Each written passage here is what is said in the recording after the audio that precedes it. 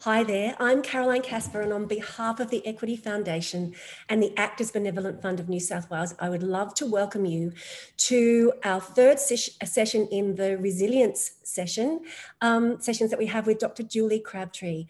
This is the Health and Wellness series presented by the Actors Benevolent Fund of New South Wales and the Equity Foundation.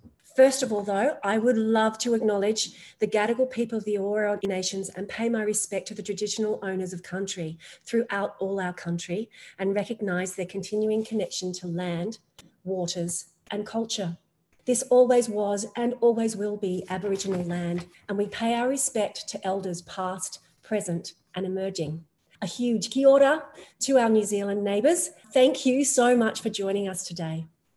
As we know, our entertainment industry has been under many stresses, and indications are that there's a lot of mental health stresses out there in the creative industries. We hope that this health and wellness series will go some way to alleviating that, to unlocking and discovering methods to keep ourselves mindful, present, and to give us the tools that we need to deal with the challenges that we face. Today's session will run approximately 45 minutes to an hour. If you have any questions, as you know, Dr. Julie Crabtree is extremely schedule tight at the moment, so we are pre-recording some of these sessions. However, if you have any questions that you'd like us to follow up for you, please email us at info@equityfoundation.org.au and we will endeavour to get those answers out to you. Before I go any further, I think we need to chat a little bit about the wonderful Dr. Julie Crabtree. For those of you who have been to the other sessions on resilience, you'll know just how much she is a minefield of information with regard to the creative mind and some of the particular stresses that in the entertainment industry feel. She's worked with in the creative industries and with creative people for over 27 years and has experience as a psychologist in both private practice and also with other organisations. She holds a doctorate in clinical psychology, and her doctoral research into creativity and mental health means that she's at the forefront of our understanding of how to be healthy and creative. And by creative, we mean all of those who work in the creative industries, helping to tell their stories that are essential to our way of being in this world, be it cast, crew, or production. So on that note, on that creative note, Julie, do you want to take it away? Yeah, thank you so much, Carolyn, and welcome back. It's wonderful to be here again with you. We're just going to do a little bit of a recap. We talked over the last two sessions about what resilience is: to tolerate disturbances without collapsing, to withstand shocks, to rebuild when necessary, and to improve. And I asked the same thing at the beginning of the last session, and I'll do the same today. Just take a moment to reflect on how resilient you feel you've been over the last week or so. Notice when you feel that you've been responding in a more resilient way. We particularly were asking you to do some work around the daily mood chart. The first week we asked you to notice your moods, your sleep patterns, and other things.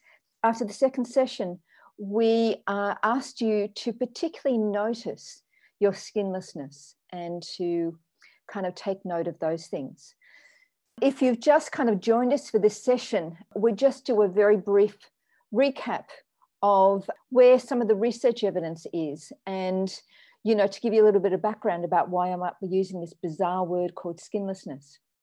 So this is a brief summary of what researchers have found out over the last 20 years or so to do with the unique cognitive and temperament or personality wiring of the creative person. These things are necessary to be creative. In fact, some research was done on looking at kind of brain activity and looking at creative thought. And they found that in particular, this idea of being a greater openness to experience, which is the exploratory, risk-taking aspect of creativity, was absolutely essential to be creative. The other thing that was found to be absolutely essential is this idea of divergent thinking, which is rapid fluid thinking, able to make unique associations. So we use language rather than using the very kind of clunky psychological language or researcher language. We're using language like fluid thought, for divergent thinking. We're using language like risk for this exploratory open aspect. We're using language like skinlessness, which is doing life with one layer of skin missing, or the reduced ability to filter out irrelevant information that I talked in a little bit more detail in the last session. The idea of high neuroses, which means that you feel your pain and you feel other people's pain deeply. We talked about that from an emotional point of view. We're going to talk about that from an empathic point of view today. The other aspect is this idea of impulsive nonconformity. In order to be creative, you have to see things differently, and that means that you need to be a little nonconformist. So researchers define creativity is the process of having original ideas that have value and worth in society. You may disagree with that definition, but it's the research definition. So it implies the idea of new and original ideas. And in order to have new and original ideas, you need to see the world differently, and that's the nonconformity. We talk about that in terms of attitude. And then the resistance to premature closure is an idea that was coined by one of the well-known researchers, and is this idea of creative people embracing complexity. So that's a kind of a recap on what we covered last time. We've got, if you like, a framework for thinking about resilience, and our framework in our first session covered values, growth and mastery. And we had some things that we were encouraging to do in terms of identifying values, in terms of developing skills.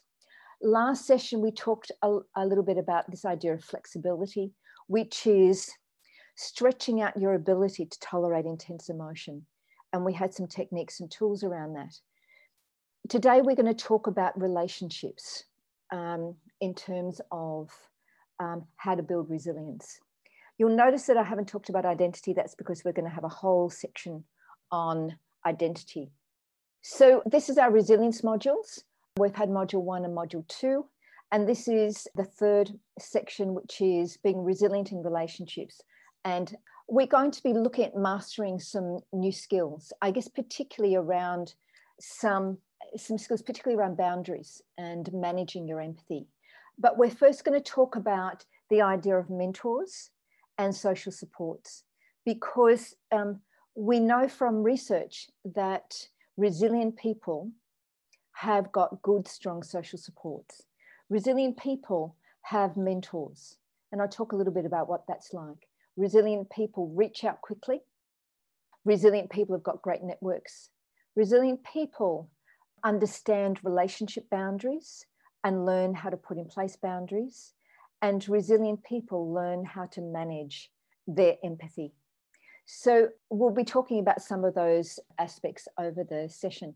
I talked about this last session. I won't go into it in too much detail, but we talked about the idea that creative people need to learn how to operate what we call tidally.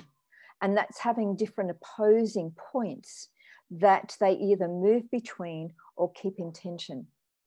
And I gave the example of the first one, the ego, where to get up on stage, you've got to believe that you're great. You've got to believe that you can perform really well, that you've got something to give that people want to look or listen to or respond to.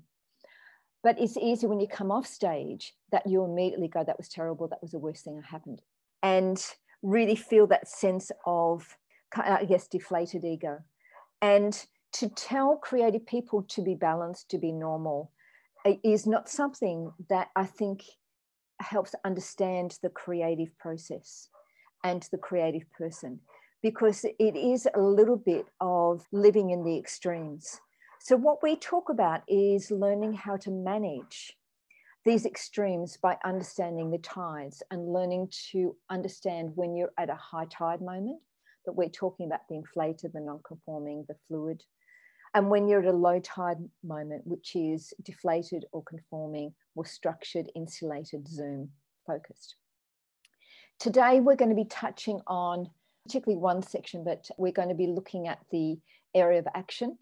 We're going to be looking at risk and safety. And this is in particular around relationships. What sort of relationships do you take risk in? What type of relationships do you need for your safety? And also, I guess implied in that is the understanding of how you manage the nonconformity. If you are constantly on nonconformity, it's very hard to manage and maintain social supports. So we have to find some way of learning to live with those different drivers. The first thing that I want to talk about is that's very consistent in the research is that resilient people have mentors. Now, I don't want you to kind of come up to all the people in the industry and go, I want you to be my mentor. That's, I guess, not what we're talking about, because mentors can relate to different things. But mentors are people that are just ahead of you. So it comes from Homer's Odyssey.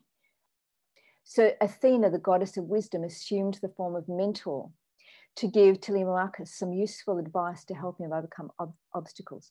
So the idea of a mentor is someone that is ahead of you in some ways, that you can look to for counsel, insight, guidance, direction, validation, motivation, encouragement. A mentor is not a friend. A mentor is definitely not a counselor. A mentor is not a coach.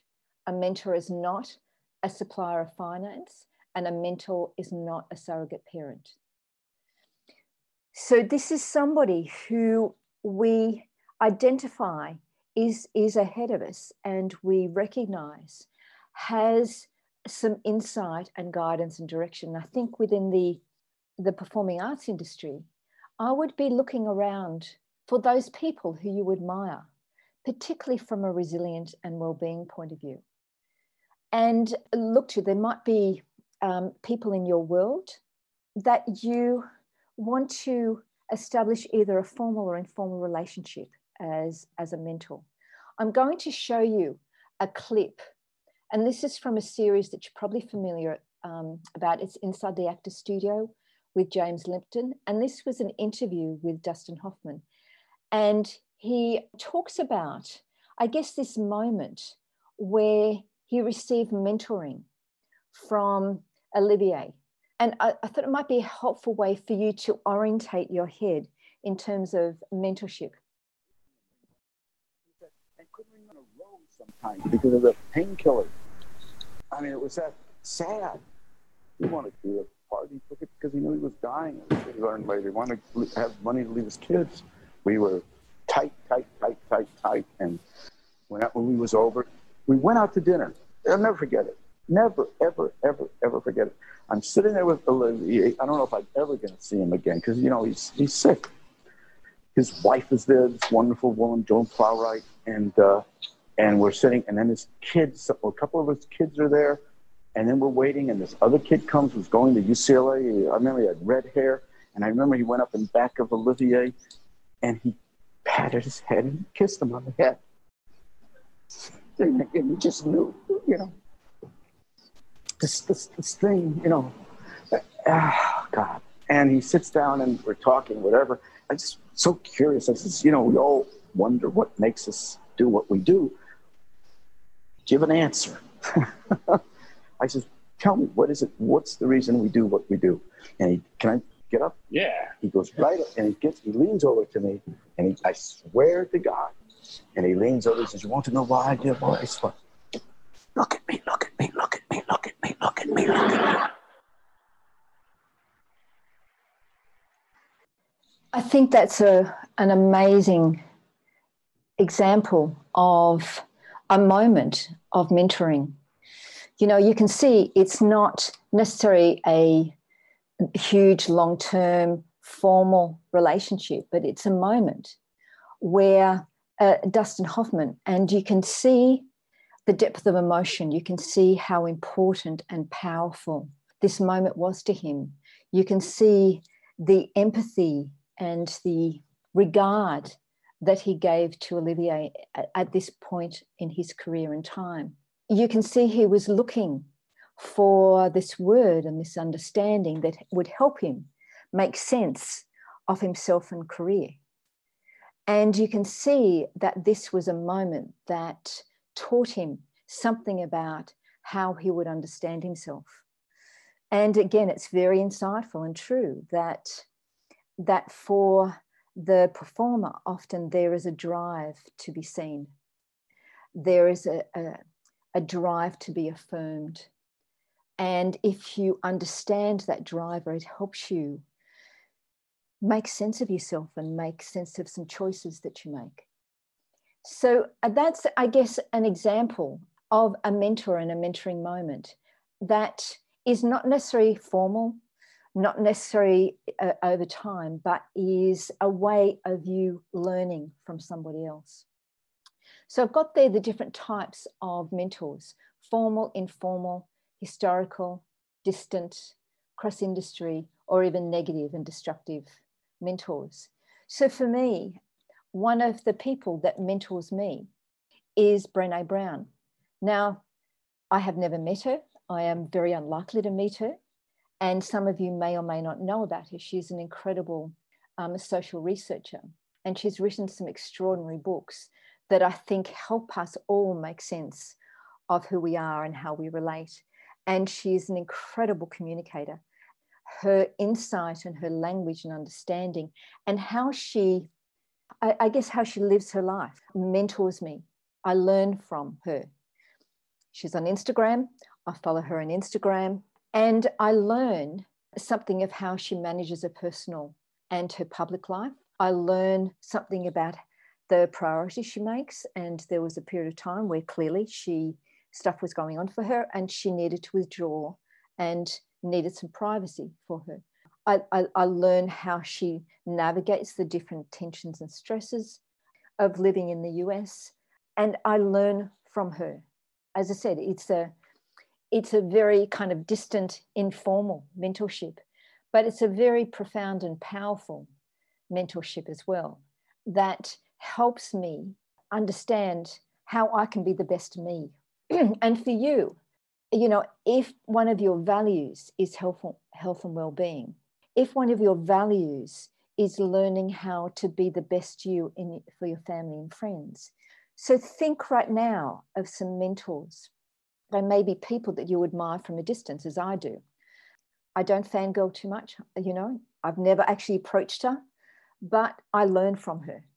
Think of the people from your point of view that you can learn from, that you can draw from, that are going to help you make sense of how you are. Who are the people right now that you think are doing this particular time well from a mental health and well-being perspective? Think of the people that that you feel that have good values around themselves, their personal world, their family, their friendships. There may be more formal mentorships, and there may be teachers and things like that you go to for classes or sessions that are also your mentors. That's a very formal, clearly understood and boundaried mentorship. But understanding that you have got extraordinary number of people that you can learn from, that you can draw from, and that you can help develop into being the type of person that you want to be. So we're looking at the super mentor cheat sheet. What would a super mentor be like for you? Break it down. Make a list of the qualities you're looking for. Now, you're not going to have materialized in front of you, coming up to you and say, I'd like to be your mentor, this person. But if you think of the qualities of people that you would like in a mentor, it helps you identify the type of person you want to learn from. And again, that learning is often a very informal, it can often be a non-verbal learning that you develop. So I would encourage you to do this. And this is because we understand that learning from a mentor helps us to be the better us and helps us develop resilience. Alongside that idea of a mentor is our friendship and our social support. A long time ago, last century, I did a lot of work around hold-ups. And we would go into these kind of trauma situations and we would help people that have gone through this incredible experience. And one of the things I found and research supported was that those that did well had really good social supports. And what we also found is that often the traumas happened in this situation in a bank or an organization where people supported each other afterwards. They found that they resolved the stress of the trauma more easily and more readily. We also know that even from understanding the soldiers from wars, there was a difference between how those in World War II and those from the Vietnam War managed the traumas they'd experienced. In World War II, they went over in their units, they fought together, and they went home on the slow boat home from often Europe to Australia. In the Vietnam War, you had the soldier that would leave on a plane individually after 8 hours, join a unit, and then after his tour of service, he would individually get on a plane and go home in 8 hours.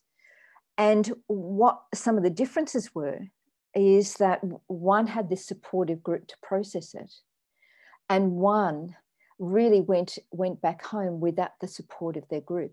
That made a huge difference in terms of how they responded to the traumas that they'd experienced. So we know being part of a supportive group is incredibly important for you. And we are going through difficulties now. And I think we touched on some of those in our last session in terms of how our governments, and I'm talking particularly for Australia, not necessarily New Zealand here, have devalued the arts industry and what that has been like. So to get through the difficulty of that is your supports, your social supports. And we know from research, reaching out quickly with your social supports is an indicator of resilience. And I would encourage you to, in the same way we've mapped out what a super mentor would look like, just go, who's the 2 or 3 people that are in my close support group. In fact, there's a scale called the Holmes and Race Stress Scale, which measures the stress that you've been under. And one of the questions it asks, do you have somebody that you can rely on within 50 kilometers? And it reflects the fact that having people that we can talk to, get support from, ring up when we're not doing so well is so critical for our resilience. And if you feel like you don't have that, then I would encourage you to reach out to those people that you can establish those relationships with. I want to also talk about this idea of boundaries, because as we're reaching out to our social supports, one of the things that helps us stay healthy and well is having good boundaries. Now, boundaries are things like boundaries in a relationship are kind of like this. They help each person figure out where one person ends and the other begins. In short, boundaries help you define what you're comfortable with and how you would like to be treated by others. I often picture boundaries like I would a house. A house, used to it, may not now, often has a gate and a fence. And somebody coming into the house is to get through the gate and fence, and you've got to decide, well, you're happy for the gate to be open. And they don't jump over the fence, they've got to actually go through the gate. So that's one aspect of an example of a boundary. The next, using that analogy, the next boundary is a door. And people just don't walk through the door, they knock at the door and you open it. That's another, and they're invited in. So there are kind of 2 mechanisms where you get to choose in a house where people can come in.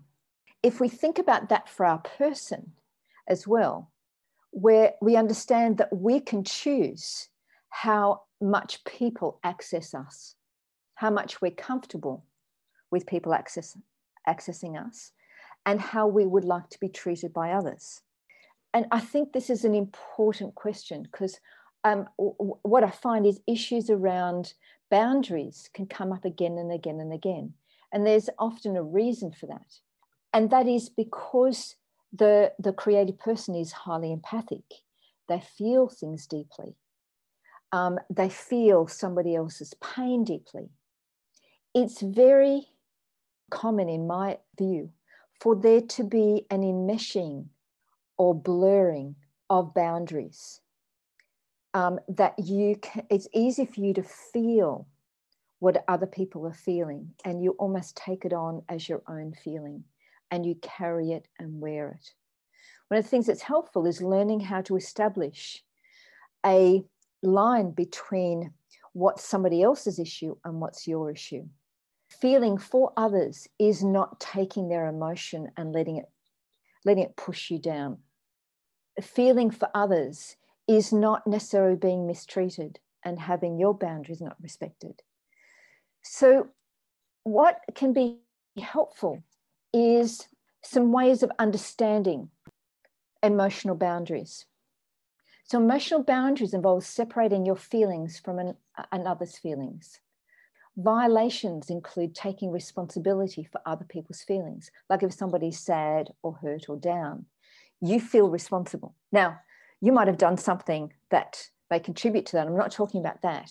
I'm talking about somebody feeling sad or down or hurt for a whole lot of other reasons. And you feel responsible for their pain or sadness when you haven't done anything. And you feel like you spend time with them, and then suddenly you walk away feeling the weight of their pain. That's not helpful for you. Letting another's feelings dictate your own.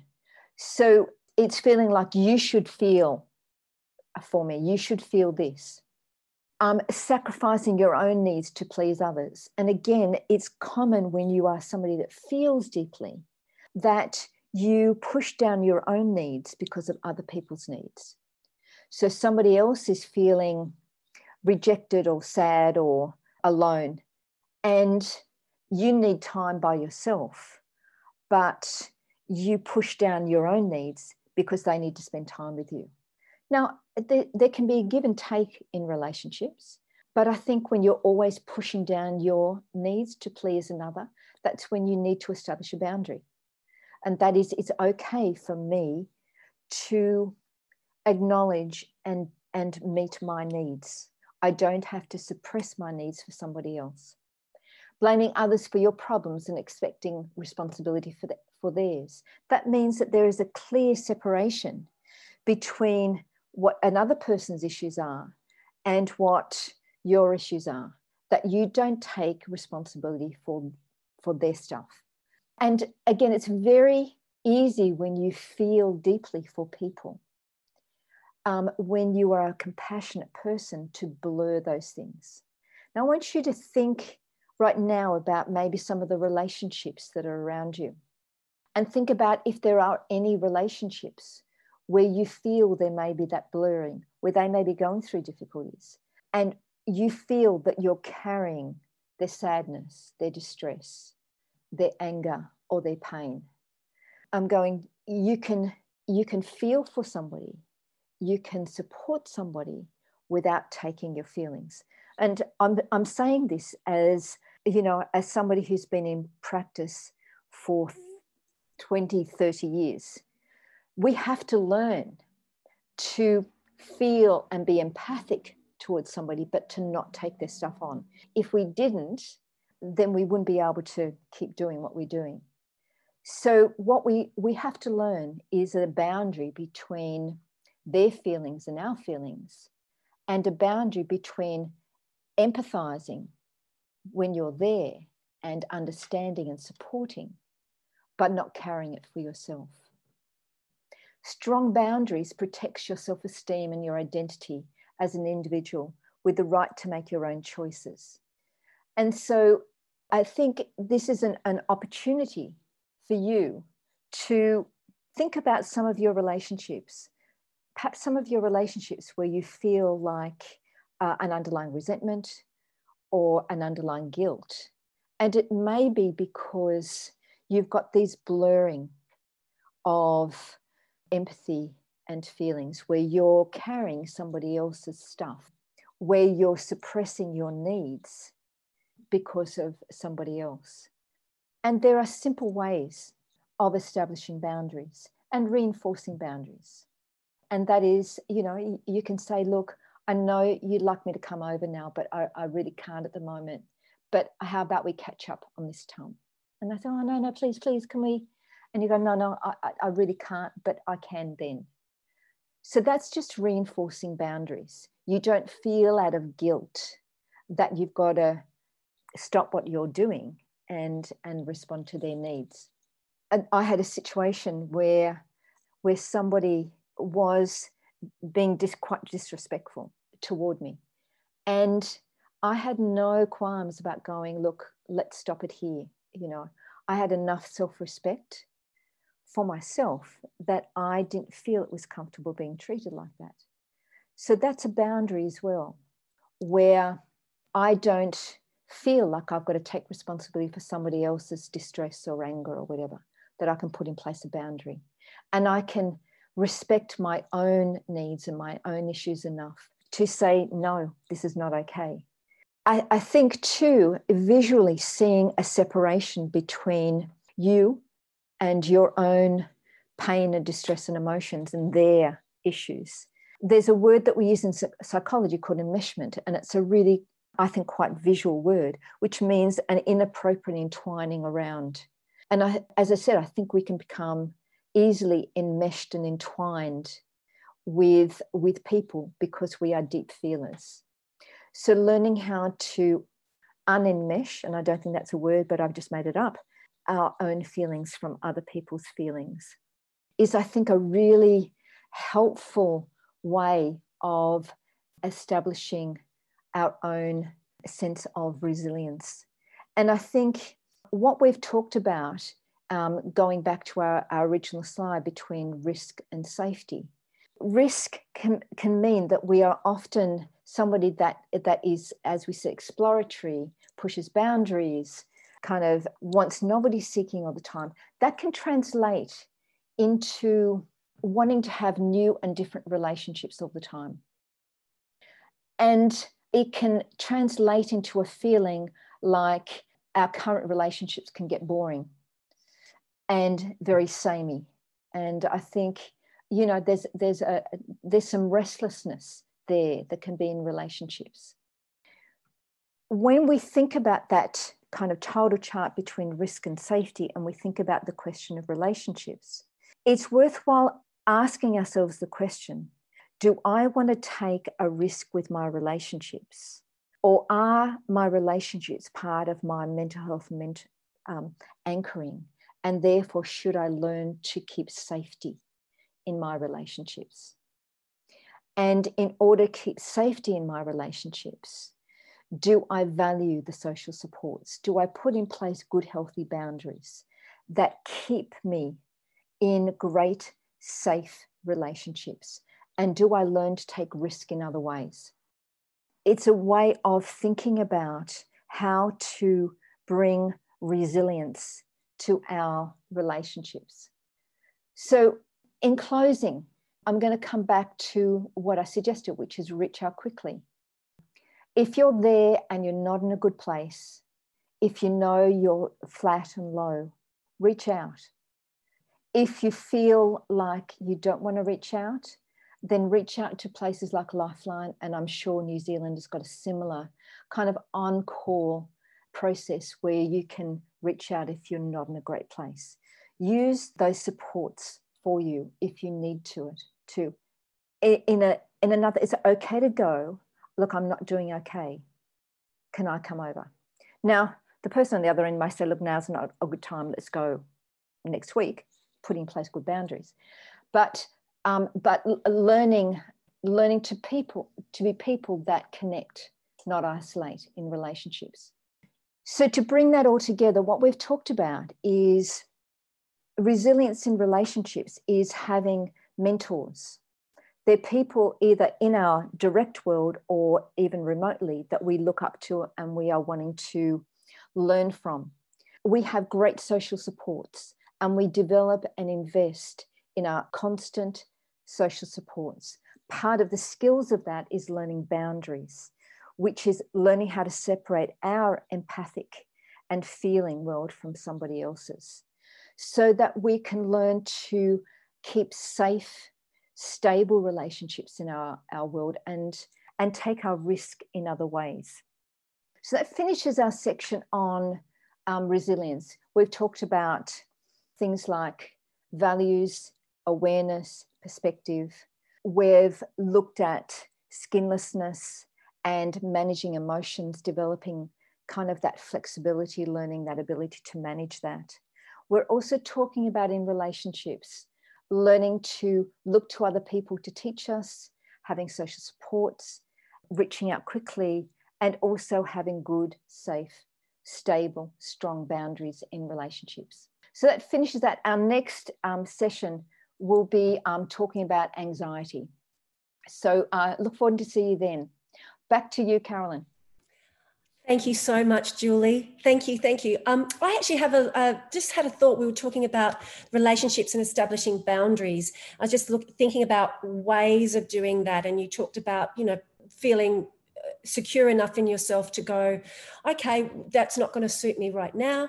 Are there other methods that you could, that might help you get into that state where you can not delve into that drama or delve into those feelings? One of the things that I found helpful with people is firstly to imagine that you have got a gate, fence, and a door. Mm-hmm. And so again, it's the awareness. Notice the feeling. So if you're feeling guilty, why are you feeling guilty? Yeah. What's going on for you? If you are feeling a sense of violated, notice that, name it, process it. So that's why, I talked about this idea of awareness. When we're aware, then we can do something about it. If we're feeling guilty because a friend has said, I need you now, and you've said no, that means, and they keep on pushing, and you feel like you're going over there, and you're feeling, violated and resentful and guilty. Notice it, name it, and then go, okay, I need to put in place boundaries here. That's a really helpful way for you to build up your capacity and your skill in putting in place boundaries. If you know that you're not very good at putting in place boundaries, I would also write out some statements, Yeah. and that is, look, it's not great for me now. Look, I'm sorry, I really can't do that. You actually practice and rehearse some of those things that help you put in place boundaries. Yeah, that's wonderful. I'm also wondering whether, when we were talking about naming the emotions and recognizing what the emotions are too, getting to the bottom of why you're feeling the way you might be in some of those relationships. Would the mindfulness exercises that you've spoken about previously, the 5-4-3 mindfulness exercise, would that assist in that process, do you think? I think anytime you're pausing, anytime you're being present, anytime you're giving yourself space and awareness to explore is always going to help. And that's why, I started with this idea of awareness. We've kind of come to the kind of the phase of that. And I would encourage you, looking at your daily mood chart, to notice emotions like guilt, like that feeling of discomfort or violation or being used, because maybe your boundaries are being pushed here.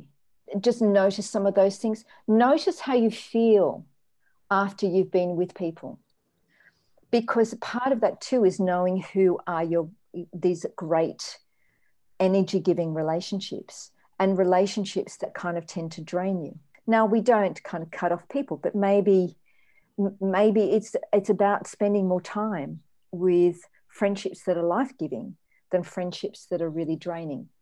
I find with some people, they go, I don't feel great this week. And I'm going, well, what's gone on? And they spend a lot of time with people that are very, very draining, and they feel incredibly depleted.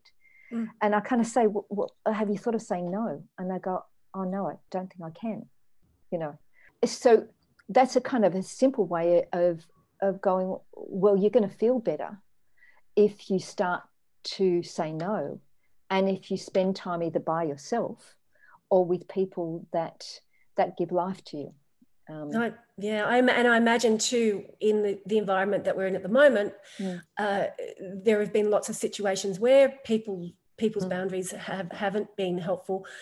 And as you said, conversely, looking for those relationships that buoy you up, that help reflect the magnificence of you, if you like, and looking for that joy and that life, as you said, life affirming.